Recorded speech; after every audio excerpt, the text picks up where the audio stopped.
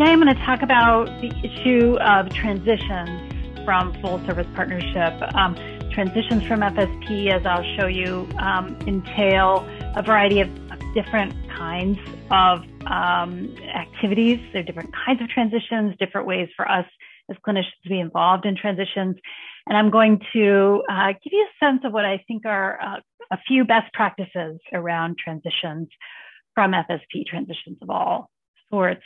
Experience that I sort of bring to this issue of transition from FSP comes from my work at the VA. And I've been in the MICM program there, which is an FSP-like program at the VA since 2004. We have a team model, interdisciplinary team. We see people very frequently, very complex veterans with severe mental illness. MICM is a nationwide program at the VA in place in all large VAs. And so there's some centralized sort of policies and procedures that we draw on. But we always struggled a bit with transitions, discharge, disenrollment, whatever we call them. We struggled a bit, particularly struggled with doing it intentionally, sort of setting a plan, a regular, consistent approach that we would use around transitions. And we tried to get better at it. And we did a little bit of a quality improvement project around transitions in our MICM program. And that's where some of the content here comes from. So first, I'll just walk through some definitions, clarifications, talk a bit about what I mean by transitions. I'll show you a little bit of what's available in the literature on FSP or assertive community treatment, its sister program. And then I'm going to focus in and talk about transition decision-making, both as a team and as an individual provider, what it is that makes this challenging, these transitions, how to identify readiness in clients, and how to think through as a team some decision aids that might help to make this feel a little more doable. And at the very end, I'll talk about our process that we call a mock discharge. And this is a process in which your client who is still in FSP will practice transitioning out of FSP, a little bit of trying it out, practicing some of the issues, problem solving around some of the challenges before actually transitioning. You see how it goes. So I'll share that process with you at the end. Okay, yeah, I kind of jump back and forth between using different labels for this, both in this training and just in talking about this generally. Transition, very generic way of talking about this. Disenrollment is terminology that FSP administration relies on. We called it discharge at the VA. Essentially, anytime someone leaves an FSP program, not a lateral transfer to another FSP program, but they are leaving the FSP program for any reason. This is what we're thinking about an instance of a client leaving the program. Now, what I call a recovery-oriented transition is that thing that's sometimes called graduation. The idea that someone has met all their treatment goals. They are ready to transition to a lower level of care or a less intensive service. They've kind of met all the benchmarks we had for them. They are ready to do this. You could think of it as part of their recovery, that they are successfully discharging from FSP, all that same kind of transition. There are lots of other kinds of transitions within or outside of FSP. There could be clients who simply disappear or disengage, won't talk to you anymore. You end up having to disenroll them because they're just sort of gone. There are transitions within FSP where clients might be seen less frequently, sort of, they're sort of tapering down.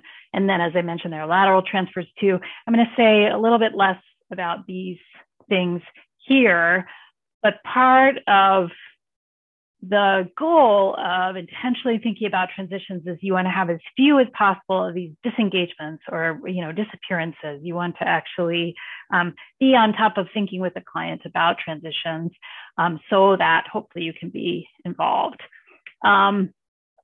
Okay, so this is actually how DMH defines different reasons for different disenrollment. I think this is still the most updated, there might have been small changes to this, but basically these different categories we've been discussing. Clients met all their goals, they're doing great. There's also this category of the client doesn't need intensive services anymore, which to me is a little, I don't know quite what that means. Maybe the team feels the client isn't benefiting. This happens a lot. You have a client in your team and you're like, I don't know, he's just not really wanting the things that I want for him, for instance, or he's not really working on things that we're able to help him with. And maybe he doesn't need this level of services anymore. So this could mean a lot of different things, right? A lot of different complicated things going on in the client's treatment that sometimes maybe make us feel like they don't really need or benefit from intensive services. These other categories decided to leave the program. Again, that can mean all kinds of different things. Client cannot be located. Client has moved to a higher level of care. You know, for instance, maybe they're in a nursing home at this point and there's nothing the FSP is doing that isn't redundant. I put this up here just because we all try to find some ways to categorize transitions out of FSP, but the truth is there's just all sorts of different things going on at once, usually when someone transitions from FSP. The simplest, maybe there is a discrete definition of a recovery-oriented transition. Someone's graduating, someone's doing really, really well, and they're going to transition out of FSP. But the truth of the matter is often a little more complicated. Okay, this is some data from LA County FSP. The clients enrolled from 2012 to 2016. In that period of time, how many left FSP? So if you were enrolled in 2012, by 2016, 41% were still enrolled in FSP. Of those who left, about a fifth successfully met goals, and that was the reason they disenrolled.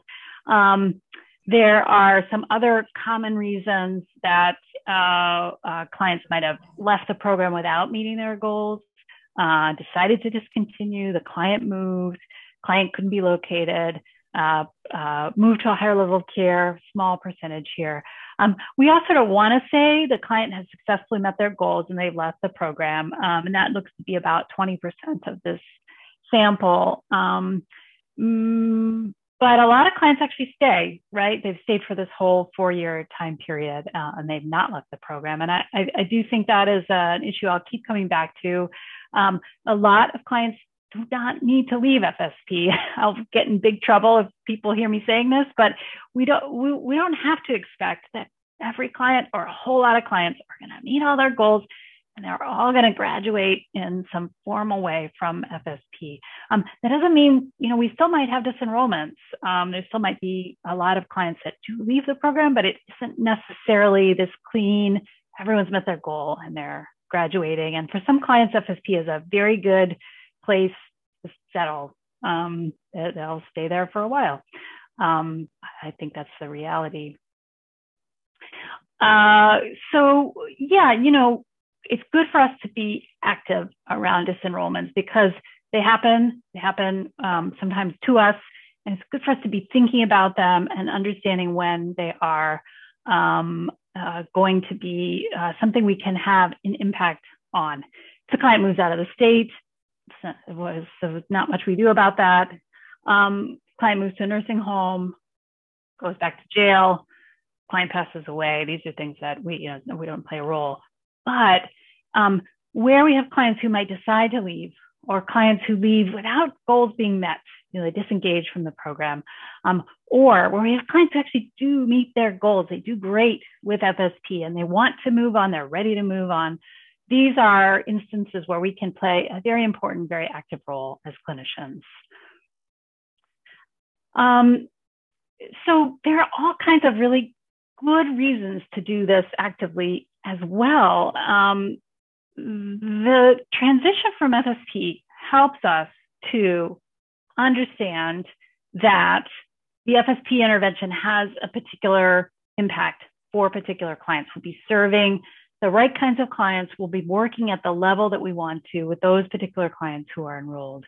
And of course, we want to be able to offer that intervention to new clients who need it. So we're not transitioning people. We'll have no capacity, of course, to enroll new clients. And enrolling new clients always helps us reorient and understand, here's what FSP is all about. Here's what we're good at. Here's what we really can do for people. Enrolling is not only good for clients who get the benefit of the intervention, but it's good for us to understand what the full impact is of FSP. And it is the case that over time, for clients who, maybe have been in FSP for a while, we're often doing a little bit less for them. The changes we're making are less dramatic. The truth is, FSP, sort of community treatment as well, it is intended for a group with very high needs. It works best in that group. When we move that model to a group with lower levels of need, the impact and the value is lower. It just is. So we want to be able to bring in new clients with very high levels of need and make a big impact for them, and then allow them to move to a lower level of care. I think there's an issue around transition that is very important. It's this last one here, aligning your clinical work with a personal mission for clinicians who come to FSP, love FSP, do FSP with passion. They want to be working with clients with high levels of need. And so when we transition well, we allow those providers to really feel engaged with their work. I'll show you a little of what has been studied and written about transitions from assertive community treatment. Really all of the literature here is focused on assertive community treatment, which is that evidence-based model that has a lot in common with FSP, very much like FSP. And that's typically where transitions have been studied. So I'll show you a little of what that evidence looks like. What happened in assertive community treatment, which was developed in the 70s, there was a very early study in 1980, and they actually did a nice controlled study of transitions out of assertive community treatment. They randomized clients too. So not only did they have two arms they were comparing, but they populated those arms in the way that you would like to really address this particular question of, can people transition out of assertive community treatment? Once we identify people with high levels of need and we serve them, are people able to maintain their gains after they leave the program? 130 clients, not a tiny sample, pretty good study. And everyone only got 14 months of ACT, but still more than a year. They got full 14 months of ACT, and they followed them for another 14 months. And this study found that after leaving ACT, clients weren't doing as well. So people were readmitted to the hospital after leaving their ACT program after 14 months. And the conclusion drawn from this was that assertive community treatment should be time unlimited. Anyone who has identified themselves as needing this high level of care ought to be in it for life. This, of course, in the 80s was a time when we talked about severe and persistent mental illness. We thought of psychotic disorders as not really improving and, in fact, perhaps deteriorating over the course of someone's life. And so the thought was, once you're in ACT, you're just always going to be there. And in fact, the early fidelity scales for assertive community treatment described it in that way, as time unlimited. It is for life. Since then, of course, over the decades, there's been some new thinking about this. Some notion that some clients in assertive community treatment or in FSP, they can do just fine after they leave the program.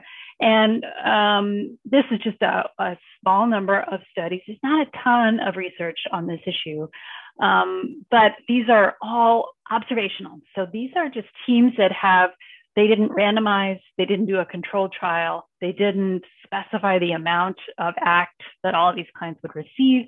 They just watched teams that were graduating clients.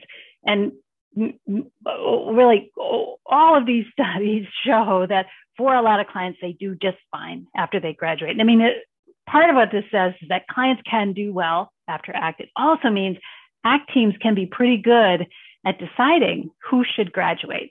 So this means both things, both that clients, 2/3 in this first study, 2/3 of clients had positive outcomes after they left the program. That is probably the finding with the most ambiguity about it, in the sense that, 2/3 you'd like to not see a third of your clients have negative outcomes after graduating. But still, 2/3 of people did pretty well. So the team did a pretty good job of identifying people who would do just fine and even better after leaving. The second study, with 29 months of follow-up, only 4% needed to come back to the ACT. More than half of them maintained a high level of functioning. So all their gains they were able to maintain after they left the program. Half of clients were stable after leaving, no significant increase in hospitalization. This finding of 6% return to intensive services, it really does seem there's a small percent in a lot of these observational studies that have to come back to ACT after they have been identified as ready to transition. Couple newer studies at the very bottom here. What I'll point out to you about this last study, in many of these studies, again, they're just observing the teams. They observe what the teams do. The teams disenroll a pretty small percent of their clients. So in this last study here, 6% of their caseload over 3 years was transitioned out. So these are teams that are just in their usual course of things. They're not really identifying that many clients who seem to them to be ready to transition. But it does look like many of those clients can do well after they leave the program. So clients can do well. Big problem here is we don't really have a good sense of which clients do well. The teams seem to be doing a reasonable job identifying those they think are ready without any external push to do so. But we don't have really any data that says if the client exhibits these 4 factors, we can feel reasonably sure they're going to be stable years out from ACT. We just don't have studies like that. And the studies that have been done that have tried to find some markers of readiness to illustrate which clients really will do well. And to do a study like this, you actually need to look retrospectively. You need to see that someone has done well, and then you need to go back and see, well, what were the baseline factors that were present for this group that did well? It's hard to identify consistently some factors that would predict doing well after discharge. But one thing that a couple of studies have seen is that when someone benefits quickly from the ACT intervention, these are the first bullet here: discharge had fewer visits, more family support, higher quality of life in the first 6 months of ACT. That's a summary from the 6 studies referenced above. So those folks who had a lower need for services in the first 6 months had more family support. Those are the ones that tended to be able to leave the program and do well. And in this small study in that last bullet there, again, those clients who showed some improvement in the first 6 months did well after discharge. I think that's a reasonable guidepost. You're in much more nebulous territory when you've had someone who's been with you for many years. They're a lot better than when they came to you, but it's still nothing very dramatic occurred for that person. That's a little hard to judge. But if you have someone who comes into the program, makes a lot of gains fairly quickly in the first 6 months, that doesn't mean they're ready to go immediately, but you might sort of feel like, oh, this would be someone actually who's going to manage this transition perhaps better than others. It's about the most we can say from the literature. My last slide on the literature, because there's not a good deal available for us. And I think that's just very important to acknowledge. Transitioning is difficult, and there's not really much guidance in the literature, not really evidence-based guidance about exactly knowing who's going to do well, but we need to do it anyway. So what I'll share with you are some decision aids that have been developed that teams use, that providers can use individually, that help to think through this issue of readiness. Might this person be ready for discharge? These are not decision aids that have been verified as predicting who will do well, but they are a way of thinking about what might be reasonable to do in this space of transition readiness. Okay. You may have gleaned this from the way I've been discussing this issue so far, but really I do think we need to recognize that transitions out of FSP require a good deal of clinical sophistication. We don't have good evidence about this. We have to rely on our judgment, our experience. We have to guess sometimes. We need to deliberate, get some other advice, really complex task. And one reason is that transitions out of FSP is a bit against the grain of what we do in FSP. We work with clients because no other program has been able to hold on to them. They come to FSP because they need us. No one else has been able to serve them adequately. What FSP is all about. FSP is also all about encouraging client involvement, getting clients perhaps more engaged than they've ever been in management of their well-being, identifying recovery-oriented plans for them. We want their involvement in treatment in FSP. We're actively seeking that, encouraging that at every turn. It's also very difficult to judge. The client's doing really well right now, but they kind of seem like they're doing really well because they have us. If we go away, are they still doing well? They often seem to be doing well because of us in FSP. So how do we peel that away? Is that safe to do? The other thing is that when we have a treatment that works, medications is one example, we're saying to the client, you feel really good on your medications right now. That means you should continue them.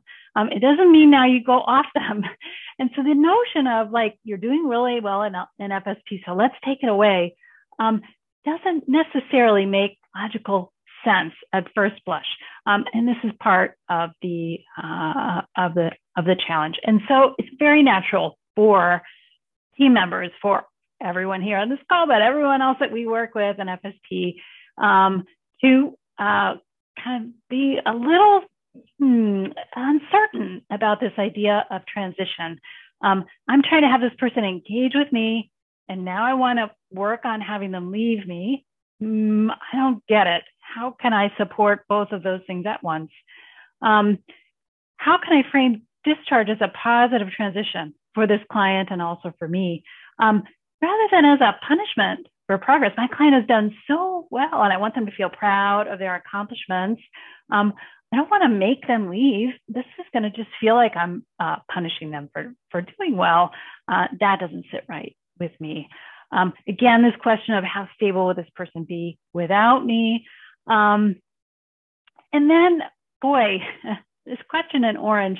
Do I discharge a client who's not making progress, or the one who is making progress? Again, this notion of like, disenrollment feels a little bit like a punishment for doing well. And actually, I've got 3 other people on my caseload who are really challenging for me to work with, and they don't seem like they're benefiting so much. Maybe I should discharge those clients instead. They're not making progress as much as I think they could, or I would like them to. Aren't those the ones who should be disenrolled? Not the person who I'm noticing is really benefiting from our clients. So again, a natural question that a lot of FSP providers could have about discharge. Obviously, this last question, my client has been through so much abandonment and loss. How can I navigate this without reenacting all of that for client? I put these up, I spend some time on it because especially if we're supervisors and we're working with a team, this is sensitive stuff, and it actually is going to take a good amount of leadership and reflection to have everyone feel comfortable with this kind of process. And I think as well, a lot of frontline providers, these are quotes from frontline providers doing this work, a lot of providers just feel like I don't really very often find clients who I know can transition and they're going to do really well. I wouldn't have a problem transitioning them. I've just never really seen it. Most of our guys are really not ready for transition. Uh, so when you're working in a context where like most of the time this just doesn't seem very relevant, it's very easy for this to just fall off the radar, not something to think about, not something to talk about. And even if it's a theoretical possibility, just not practicing it regularly. So this is one of the reasons it's actually really important to practice it regularly. It's really important to think about it regularly, to have teams sort of remind themselves that transitions happen, they're available, and they're going to be right for certain people. And we want to be mindful of that. We might even want to mention it sooner than it seems to be likely, just so that we keep it on everyone's radar as a possibility. These are quotes about how challenging it is because it's just very hard to know who's going to be ready. Can't predict the future. We don't quite know what's going to happen after people leave. What if I discharge him and he lashes out at someone? Is a run-in with the law? Up until then, I thought, what are we really doing for this guy? I think we should maybe discharge him. And then after we did that, actually not after we did that, while he was still with us, this thing happened. So this happens a lot with clients, right? Like they look like they're doing fine, and then all of a sudden something happens. So you get a feel that nothing is going to be very predictable here. So these all become important barriers to transition for providers. Really interested in if there are any issues that come up for your team members or on your teams, other kinds of barriers to transition that you all have to talk through together. Any others that you would add to that list that I enumerated there? Next, I'm going to go through markers of readiness, but what about the barriers to transition? Anything that I've missed? Financial barriers, thank you. And actually there are unique ones. Yeah. Okay, good. FSP assisting with rent. Yeah, so this is a big one. What if the FSP is actually providing financial support for people, either rent, something like that. So that's actually, a really challenging hurdle. I think, of course, we all know FSP is not really a housing program. FSP is supposed to be, covering someone's rent entirely, but our goal is to keep people housed. And there are times we end up in a circumstance like that, where there are these financial needs that cannot be met in any other way. Particularly with indigent clients, this can happen. People aren't eligible for certain kinds of housing programs. Occasionally there are weird disincentives, incentives for FSP to cover rent, and then you get sort of stuck in this situation where you're paying for things that the client needs, client becomes dependent upon. I wish I had a solution for you there. It's an extra challenging layer of this transition issue, important problem solving challenge. So what are the other solutions we might be able to come up with around housing or around paying for housing that could help us in the long run get this situation to be more sustainable for the person without FSP? Big problem solving focus around transition. Yeah. As challenges with SSI. Yeah, clients becoming dependent on the team. This is a really interesting issue. A sense that the client is relying on the team, for instance, to do things, it might be transportation, or it might be assistance with paperwork, things the client really needs, and yet maybe could learn to do themselves also, but it would take a long time for us to support them in learning to do that.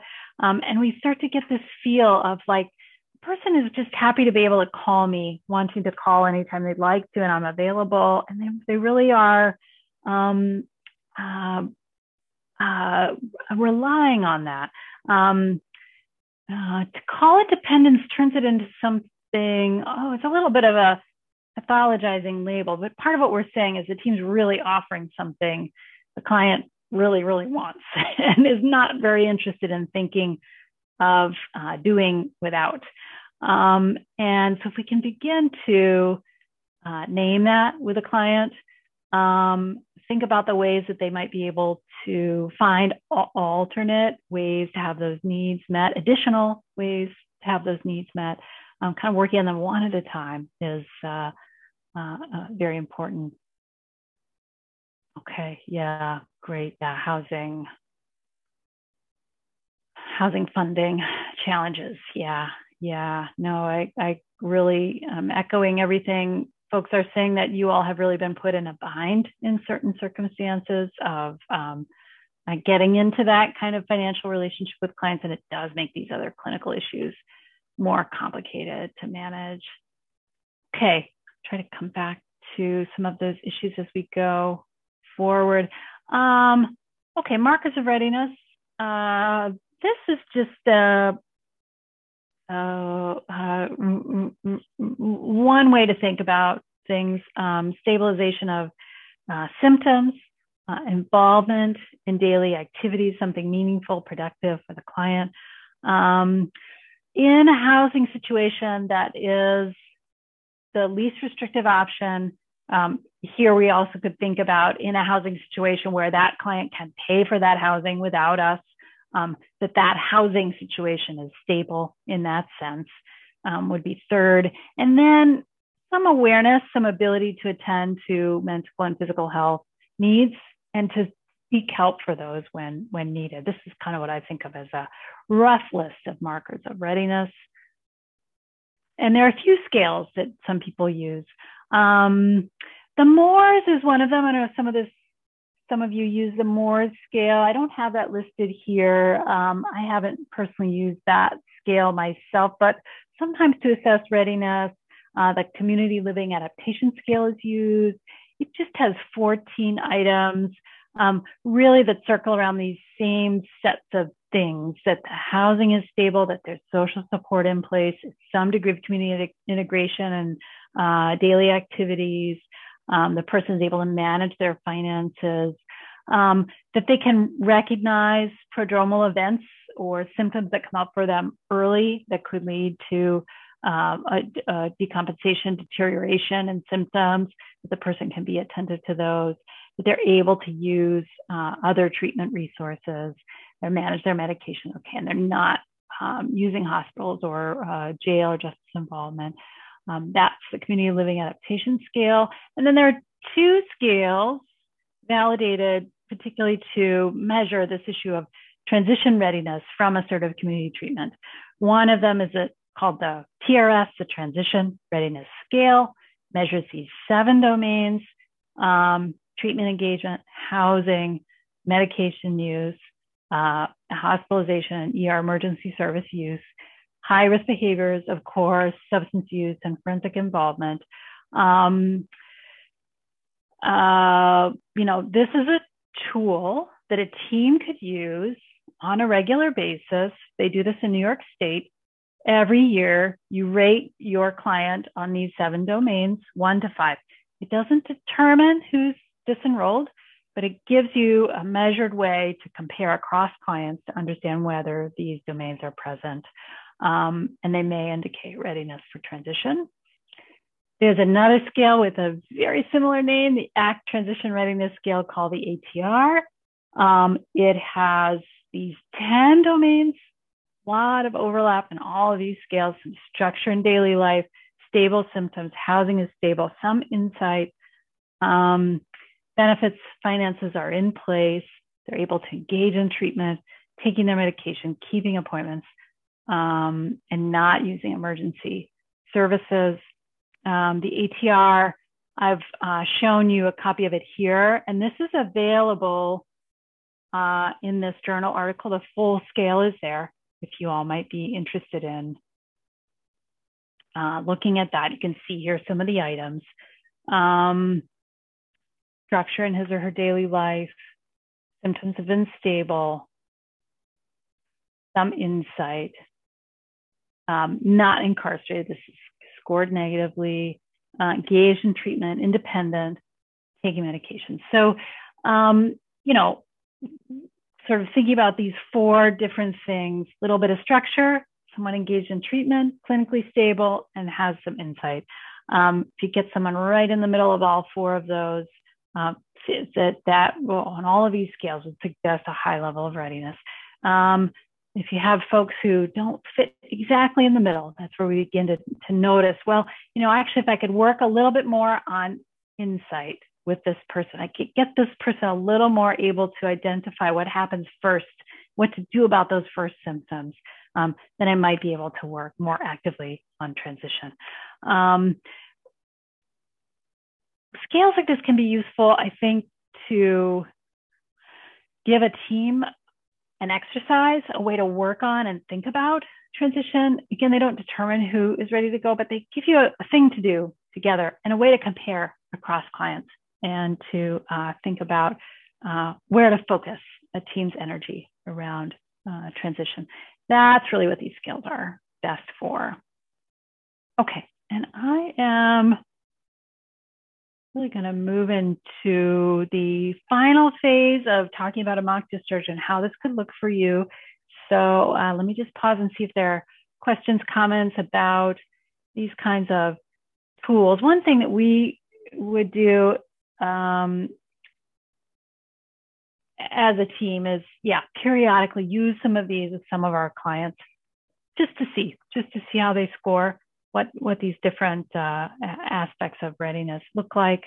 Give us a little bit of a set of prompts for a discussion. I don't think there's any preference for one tool or another. Again, there's so much overlap in all of them. You could, even if you wanted to, just use these 4 simple domains as a way to think about this.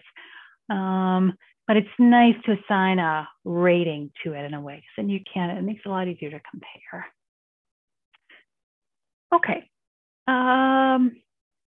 mock discharge.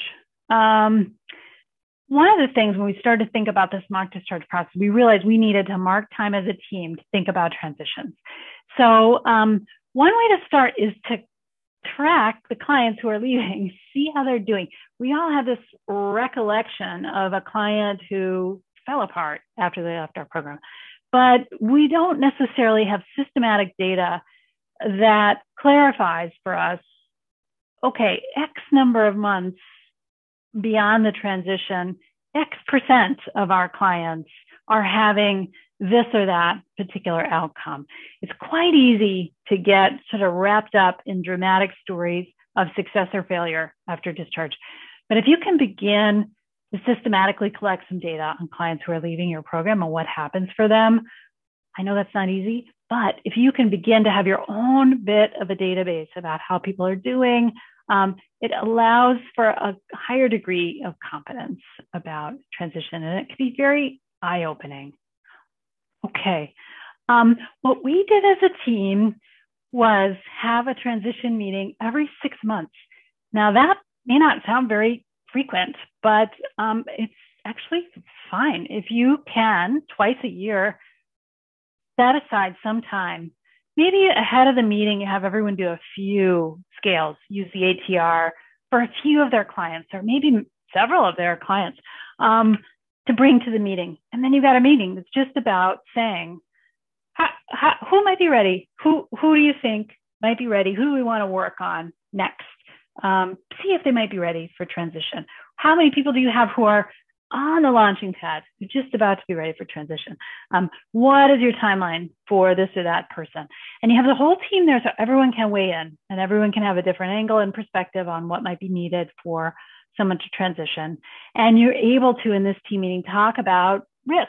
You know, if the outcome is they might want to go off their meds, or they might, a year and a half out, have a hospitalization. It's very good to concretize that and think as a team, well, but maybe that's okay. You know, maybe we know that a year and a half from now they might have a hospitalization, but that doesn't mean that we have to.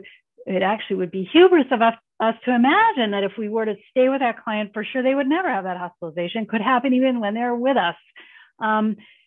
Another point where data can be really very helpful. We may have in our head an idea that this person is doing perfectly well because they're with us, and if they leave, they would do much worse. But oh, actually, that's right. They were also hospitalized when they were with us, because that's the nature of their illness. They sometimes have challenges, whether they're with us or not.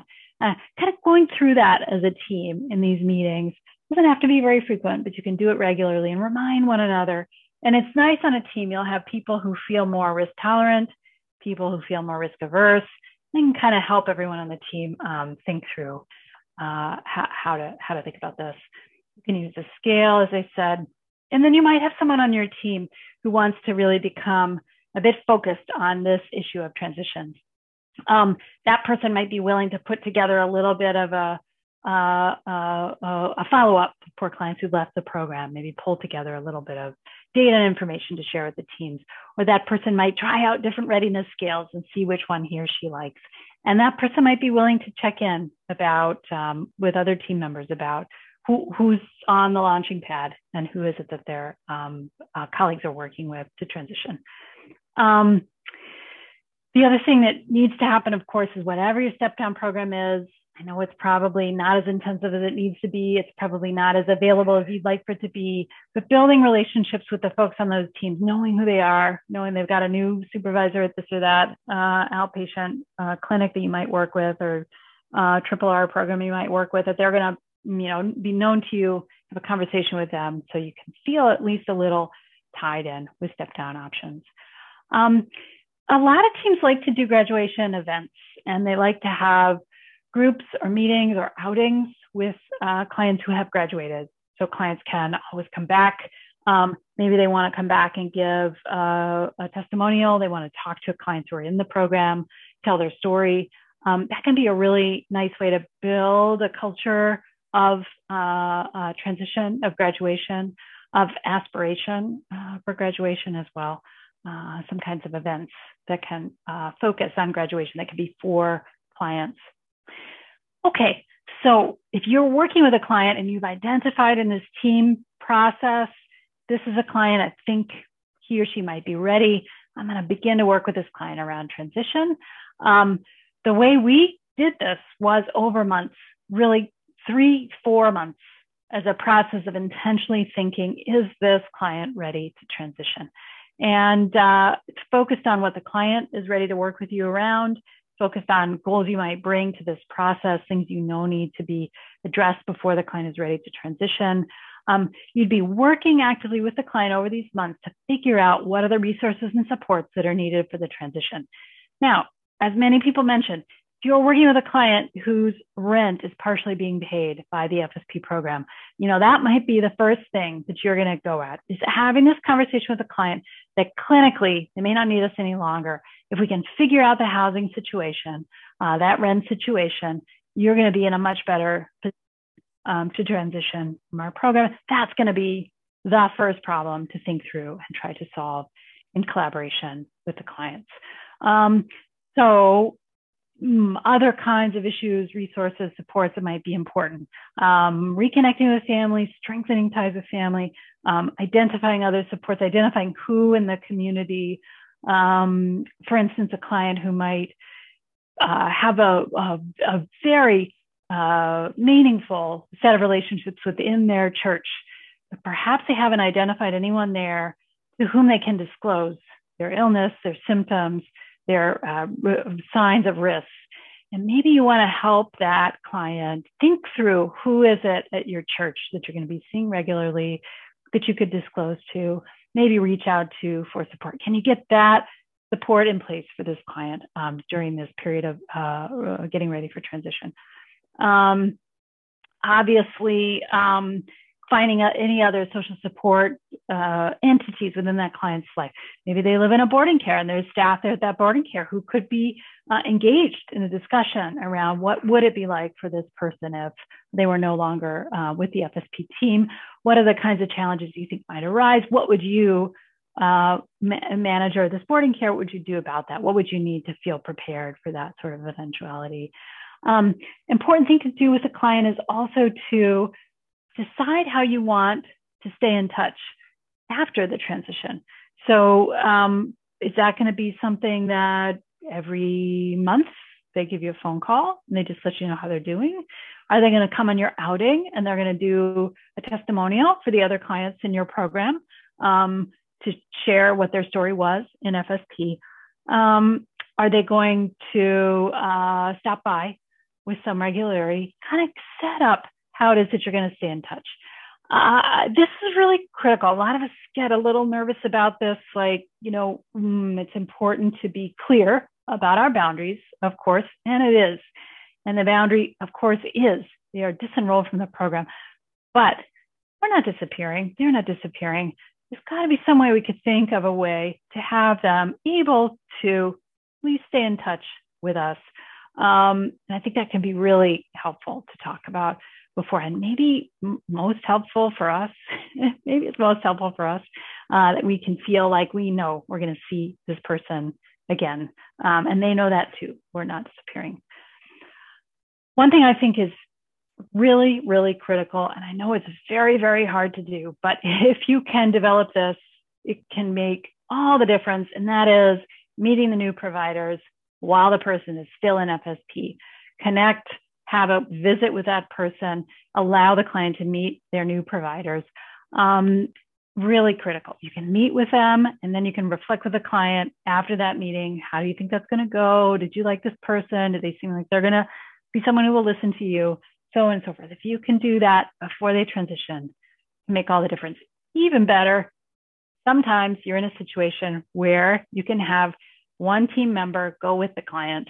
Maybe the psychiatrist is also working in OCS. And so they transition out of FSP, but then they can be seen by this same psychiatrist in their new clinic program. That, very easy, wonderful transition plan. Maybe it's even temporary. Maybe you can set up something where temporarily there is a team member that goes with the client to the new program, can continue to see them for some period of overlap.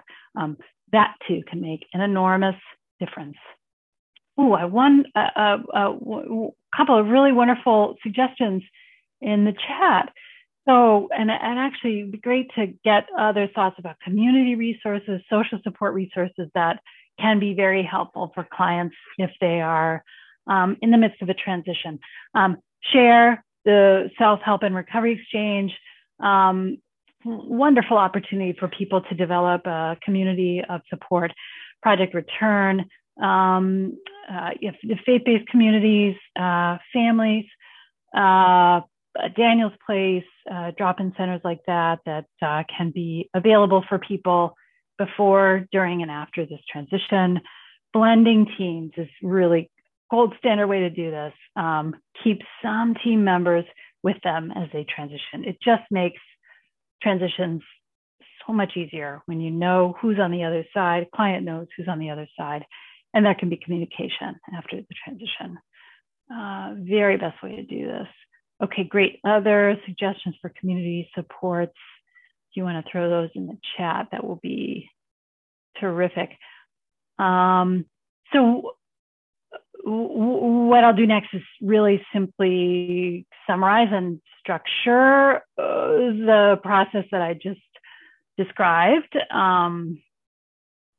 which is what we call this mock discharge process. You have this twice a year team meeting, identify some clients who might be ready. Maybe everyone on the team commits to like one client they're going to work at this with. And they can then bring that back to the team as they go, sort of report back about how it's going to the team. Maybe they'll take 3 or 6 months to go through different steps in this process. We call that a mock discharge because it might be that at the end of it, you don't think the client's ready. And that's fine. That's fine. Even practicing this can be beneficial for clients. And so we always left open the possibility that this is just pretend. We're not going to make this person disenroll. That's why we call it a mock discharge. So these are in more granular detail what to do at each stage. There's 3 phases. And in the first phase, you're preparing. And I do think it's very important to be clear with ourselves. Why do I feel this client is ready? What might transition help my client do? I need to have a good, positive sense of why I'm doing this. If I don't, I'm not going to be very good at doing it. So I need to do the work of thinking, why will transition help my client? Begin to identify what are the supports, begin putting them in place, clinical supports, social supports, natural supports, see where the areas of gap can be filled. Understand how this is going to feel for us. Maybe we're taking on a big risk in doing this. We're very nervous about that. Thinking about our feelings is important. Anticipating what the client might feel before we've even mentioned this to the client. What might this feel like for the client? Anticipating that, understanding what it might be like to hear that from the client. I think that is very important. Set a tentative date. Really important. If we're only meeting twice a year about this, say, okay, I'm gonna have a discharge date 3 months into the future. Set a timeline for yourself so you keep yourself focused on that particular timeline. Makes things much more concrete. Okay, all that happens before I even have a serious conversation with the client about doing it. I've prepared my feelings, my thoughts about what problem solving needs to be done. And then I'm going to talk to the client about it. And I'm going to understand which labels the client likes. Some clients really like to think about graduation. They like this to become an accomplishment. That works great. Other times, client doesn't really feel like celebrating this whole thing, and that's fine too. We can think about it in some other way. But very important to be active about discussing it with the client once it's been brought up. Once it's been brought up, that client is going to have feelings about it, might be starting to feel very nervous about it. And if we don't bring it up again, clients can get even more nervous about it. So staying engaged about the topic with the client is very important. Trying not to avoid the topic is very important. And thinking through how they do feel about it with them is very helpful in this phase. Sharing the set of challenges that you derived yourself with the client, thinking through what the challenges might be. Maybe it's issues related to how do you recognize that you're getting sick again. What are the first things you notice? What do you do about that? Who might be helpful? Who do you need to make this easier for you? Actively problem solving these issues with your client. And as I said, trying out the new clinical situation together as much as you can. Very, very helpful. And then in the last phase, you are thinking about how you're going to stay in touch, clarifying exactly what preferences are on both sides. When do you call? Okay, don't call in a crisis, right? Because I'm not able to respond to that anymore. Who do you call if you do have a crisis? Okay, so that person's for the crisis, but I can be available for these other kinds of things. I really want to hear about your daughter's wedding. I want to hear some update about how things are going with your classwork. Clarifying the circumstances where it'd be great to hear from the person and how exactly that happens. Think about the phone numbers you want to provide. If it's a phone number, maybe you want to have them know what the address is of the clinic so they can mail a card. Whatever it is, kind of walking through this very concretely is important. Again, you could always make a decision at this point that disenrollment discharge is not right for this client at this time, but you can decide that it is, and you can allow for the reflection on that transition. What does it mean? What is it all about? What is the takeaway the client will have from it, and then I'll have from it in this transition?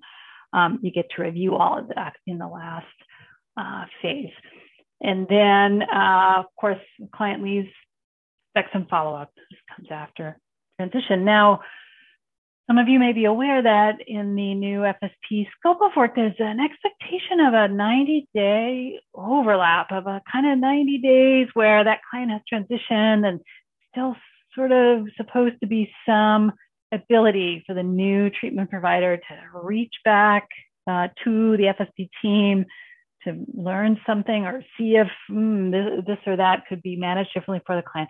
Some about 90 days where both of these teams, so FSP and the receiving team, are going to be sort of trying this out to see how it goes.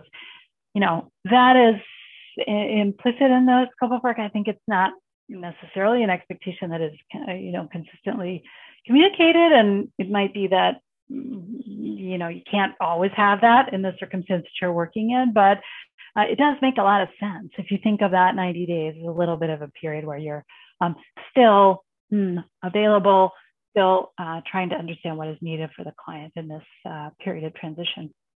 And so this is just a summary of the different phases of things you might do in the different phases, clarifying the reasons, identifying needed supports, setting a timeline, talking with the client, staying engaged with the client about the issues, trying out the new clinical home, and then making a decision, planning to stay in touch and following up with the client.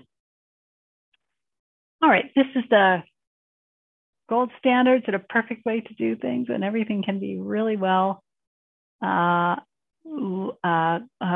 sorted through collaboratively with the client. This is what we always want. Real world is not always this way. Great comment in the chat.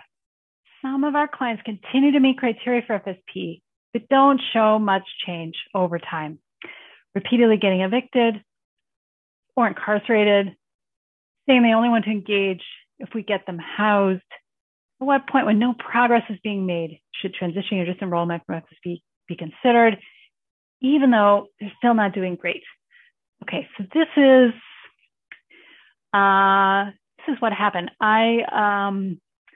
When I was looking at our data on our disenrollments, I had a category of graduation, and I had this category of disengagement, where they just maybe just leave the team. No one's very happy about it, but they sort of go. And that's the kind of transition that this comment in the chat is getting at. We could decide as a team, this client really not doing great, still having challenges day to day, not necessarily interested in working consistently with us on treatment goals. They want help when they need housing from us. When they have a need, they reach out, but we're not really able to make consistent progress.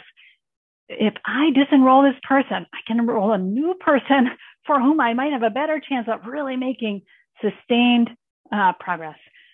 So maybe this is not the right time for this person.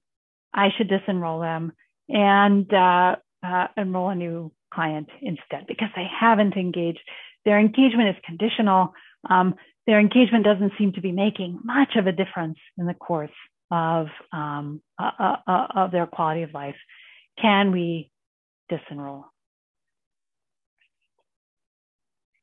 These are all great questions to discuss as a team. I don't have an answer for you except to say you can disenroll. You can decide it is the right thing to do to disenroll in these situations where it just is not clear that the client's making progress in FSP. The only caveat is if someone is every week in the ER or in the hospital, obviously having active suicidality or other dangerous thoughts, client is not housed, not able to stay housed.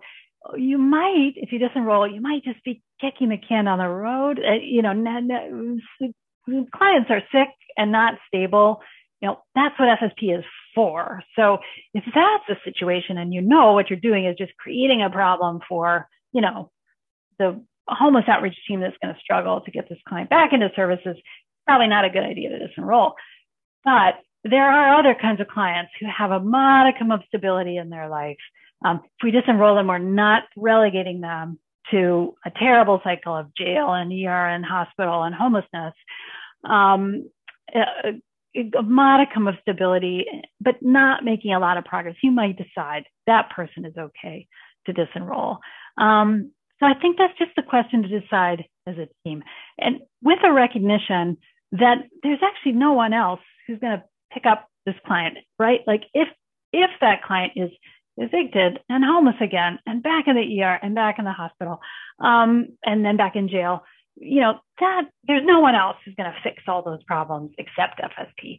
So probably that's a case where we just have to tolerate what feels like a lack of progress because we're saving that person from complete abandonment. But if it's not quite like that, you can have a discussion as a team to say, we've really done all we can And I think he's going to make it okay, not really benefiting a good deal from what we're doing. It might be time to disenroll and see what happens. So that's what I would say about that somewhat. Those are very complex situations, complex in the sense of it's hard to imagine a great outcome from them. Those, I think, are the clients who don't do as well after discharge, the ones who are not as engaged as we hope they would be when they were in the program. All right, I've just got really one more slide, and we can again return. I think these sort of real world examples are so helpful to think about how this comes up on your team. A couple of trainings that we do that might be helpful in thinking through some of these issues of discharge and discharge readiness. We do this nice training on problem solving therapy, which is a modality that you could apply to the transition period of identifying a particular problem that you really want the client to focus on before transition. Problem solving therapy can be used in that phase to develop a plan, engage the client in active problem solving. So this is where you can find that. We also have a critical time intervention training. Critical time intervention is a structured model of service, team-based service that is really intended for people moving out of homelessness into housing. And it's intended to be short-term, 3 months, 6 months, very, very short-term, intensive kind of particular focus. The structure of critical time intervention can be really nice around any transition, though. If you abstract out what critical time intervention is all about, it is about problem specification, understanding what very specific goals are that the client can work on in this very particular 3-month period, writing down those goals in very simple ways, thinking about what needs to be done about each one of those goals. The critical time intervention approach is just very intentional and focused on specific kinds of needs. So that training as well is a nice one to think through these issues of readying for transition. And then we have this skills for listening and engaging, which is foundational counseling training course that kind of addresses these challenging conversations, such as around transitions and disenrollment from FSP. Those are 3 things that may be relevant for some of the skill set we've talked about today. And that is the end of my slide. So we'll just take a moment to see if there are other questions or comments that folks would like to bring up around this broad issue of transition. Yeah, I like this framing a lot. Very helpful to think about how to assist clients in being successful after FSP. I like that framing a lot, and maybe I didn't bring that to the fore in the way that I should. The tense of this, that actually what you're thinking about is not like right now today, how do we solve this problem? But let's think about what success means after FSP for you. What would it be like for you to succeed after this point in time? So visioning is a really nice way to handle this transition. Right. Thank you for the comment. Yeah, being proactive about this is part of the trick. It's very easy to avoid the topic, but when we actively think it through with clients, we can get better at it. We practice this, and it can start to feel easier. Yes, you can use. So the assessment. One reason I put that picture of the ATR scale in the slide. You can feel free to use that. Absolutely, no problem at all for you to apply that in your clinical work. You should be able to find as well the article that it came from, but that picture I have in that one slide of the ATR scale, that's the whole thing. You can just print that and use that. The others are a little harder to find. That's why I put that last ATR scale on the slide itself. They're all so similar. Thank you all so much for joining today. I'm really glad we could talk about this.